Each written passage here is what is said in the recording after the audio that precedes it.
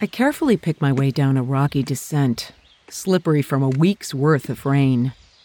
This is no ordinary descent. Rather, the trail seems to crest at a drop-off, the route hidden from view like the terrifying seconds as a roller coaster eases off before plunging straight down, leaving your fluttering heart above. The rock is at all angles, covered in a tangled nest of roots. Granite boulders with a white rectangular paint blaze indicating this is indeed the way, if there was any doubt. I pause to regain balance before another joint-jerking step, my knees fighting back. Can I instead simply plunge into the forest and slide down? Impossible. Either I'm in a rock chute or it's dense trees also clinging to this vertical nightmare, black and forbidding. Though not so much that I can't use some of them as an aid to my descent.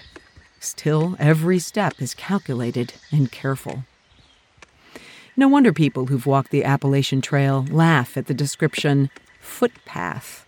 It's more an accident waiting to happen. Welcome to Blissful Hiker Podcast. I'm Allison Young, the solo, female, middle-aged, titanium-reinforced long-distance backpacker, Blissful Hiker. This is Season 5 of the series of personal essays. I call them audio narratives that couple found sound and my own flute playing to explore a journey of self-discovery, where I share the sometimes unglamorous but vital truth about empowerment as badass people who don't need permission to blaze our own trails in this journey we call life.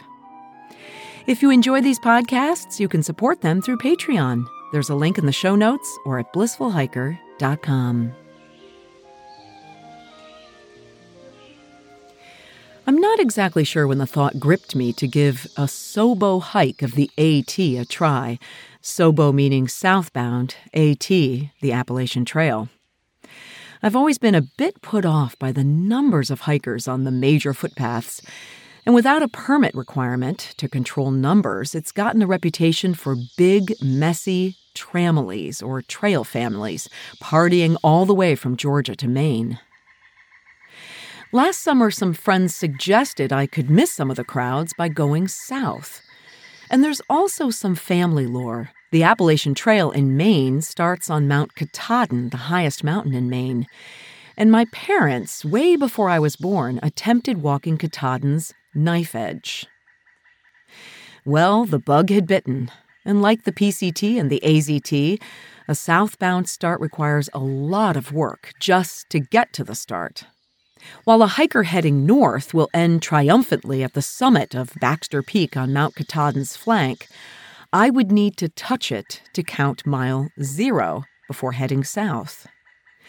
Logistics in remote places always offer challenges, perhaps the least of them being that wicked climb of 4,000 feet in 5 miles up Mount Katahdin. So I needed to fly to Maine, then get ferried 100 miles deep into the woods.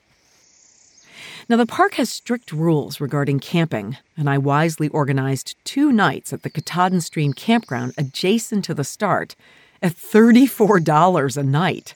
I mean, it's not cheap, but it's all, I guess, for a good cause. It's funny, though, that when I made my reservation, the ranger warned me the trails may not even be open by my June 1st start. Lucky for me they were, just 3 days shy. After my summit and one more night in the camp, I'll enter the infamous 100-mile wilderness, so have brought everything that I'll need. That being said, I wisely drop half my food with an outfitter in Millinocket, who will drive it in on a forest road to a cache about halfway through the wilderness. A trail-fit northbounder might speed through the 100-mile wilderness in 5 days, but I've planned a slow, savoring, knee-saving 10 days. I think on that idea of 10 days to walk this whole section, and I wonder if I might organize my mind around my 10 steps to joy. The very first one is take risks. I mean, think about that wonderful quote by Helen Keller. Life is either a daring adventure or nothing at all. Well, it's certainly an adventure ahead of me. But right at the start, the first few miles on my 5:30 a.m. start, the trail follows the crystal-clear rushing stream on an easy and slow ascent. Trillium with pink at the center line the easy path. I pass the last outhouse with a sign confirming it is indeed the last outhouse. And then I shoot straight up on hand-built rock stairs. I gather water at what I suspect is the last water before the top. My early start is, of course, about having enough time to get up and back, having been warned it will take me at least 10 hours for just a little over 10 miles. I mean, miles are definitely not created equally. Pressing up, the views begin to open to pointy peaks in a vast landscape.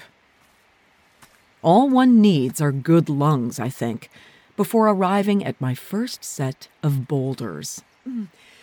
I'm still in tree cover and find handles on the trees, but this is slow going. Oh my God. Water spills down from melting snow, and I slosh through, noting I can refill my water bottle on this return. It was a risk to be here. The trail might not have been open, the weather not ideal, but I have a beautiful day. It's clear, and it's warm. Though I have been warned it could reach 90 today. I press on, and the rocks get harder. Slabs that just barely hold my feet as I launch up. But then I wonder, how am I going to get back down this? Just as I begin to think this can't possibly be the way, a young woman with a head net appears and zooms past. She offers me her hand, but up is never really my problem. She leads a trio of girls who slowly disappear up a jumble of rock, reaching beyond the trees. I put away my walking sticks because now it's all hands on deck. I wouldn't say it's dangerously vertiginous, but a slip would hurt, and a tumble would have much higher consequences. The way is marked with white blazes directly to a couple of helpful iron hand and footholds. It's less a ladder and more singular aids in a contortion of launching the body upward. It's not yet searing hot, but the sun blinds me, and I'm slathered with sunscreen, which attracts the gnats to my face for a feast. Beyond the iron, it's boulders the size of Volkswagens to negotiate. Crawling, pressing, pulling, squeezing. Right before I started this morning, I passed a man in a nearby campsite hiking with his kids, and he said, "It's going to be hard, but it's doable." I try to keep this in mind as I squeeze upward, always afraid how I'm going to get down. The rangers offer day packs in a dispensary below, so we don't have to carry too much gear. Praise them as the gear of my body feels enough. It's hard. It's scary. It's relentless. But soon I'm over the rocks and I reach a sign. Oh, wait, it's not the sign. It's only a warning sign to stay on trail and avoid stepping on the rare alpine plants. After all those rocks, I'm standing upright again, and I'm walking on the tableland. It's a massive flat rock of only a few miles to the summit, filled with sedges and flowers. A stringed fence keeps us on the path to avoid crushing the life out of these fragile creatures. Part of the reason the trail closes is that ice and snow will further damage them if stepped on. But today is unseasonably warm and smoky, as Canadian wildfires send plumes of smoke south. Still, the view of thousands of lakes amidst forests stretching to the horizon is beautiful, yet daunting, because I'm going to walk all of that.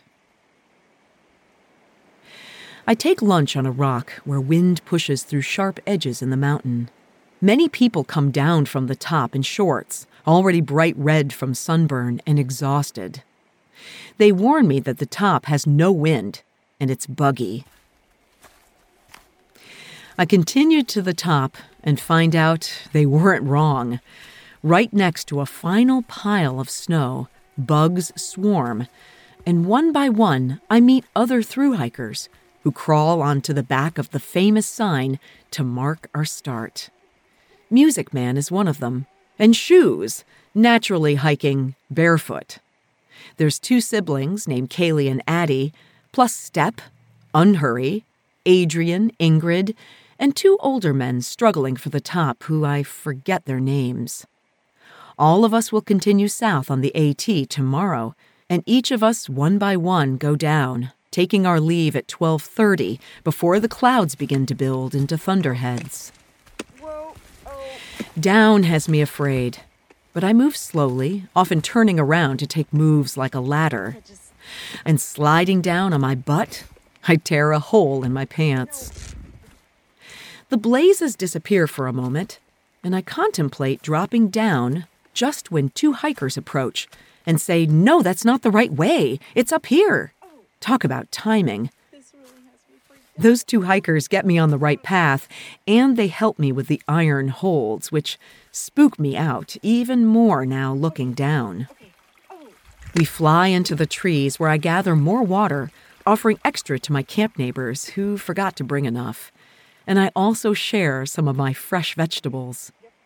Shoe catches up and follows me down, chatting all the way. He easily walks on rock without using poles, telling me he can feel the ground better through his bare feet. I bet. I feel things just fine through my sneakers. Exhausted, wrecked, used up, I limp through the trees back to my sweet sight, and a thunderbolt slashes the sky. No rain yet, but changes are coming, and after a small whoop of happiness in my success, I lay down to set my mind on what's coming next.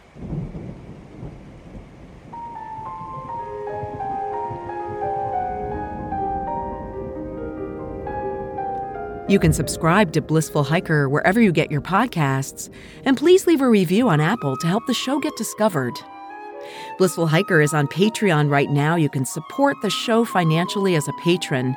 Help me get on trail to collect sound and create these stories. Find a link to Patreon in the show notes or at blissfulhiker.com. That's also where you can find other episodes, the blog, see pictures, and contact me, blissfulhiker.com. Next week, I plunge into the 100-mile wilderness in northern Maine and a whole new set of challenges. Until then, my friends, kia kaha and happy trails.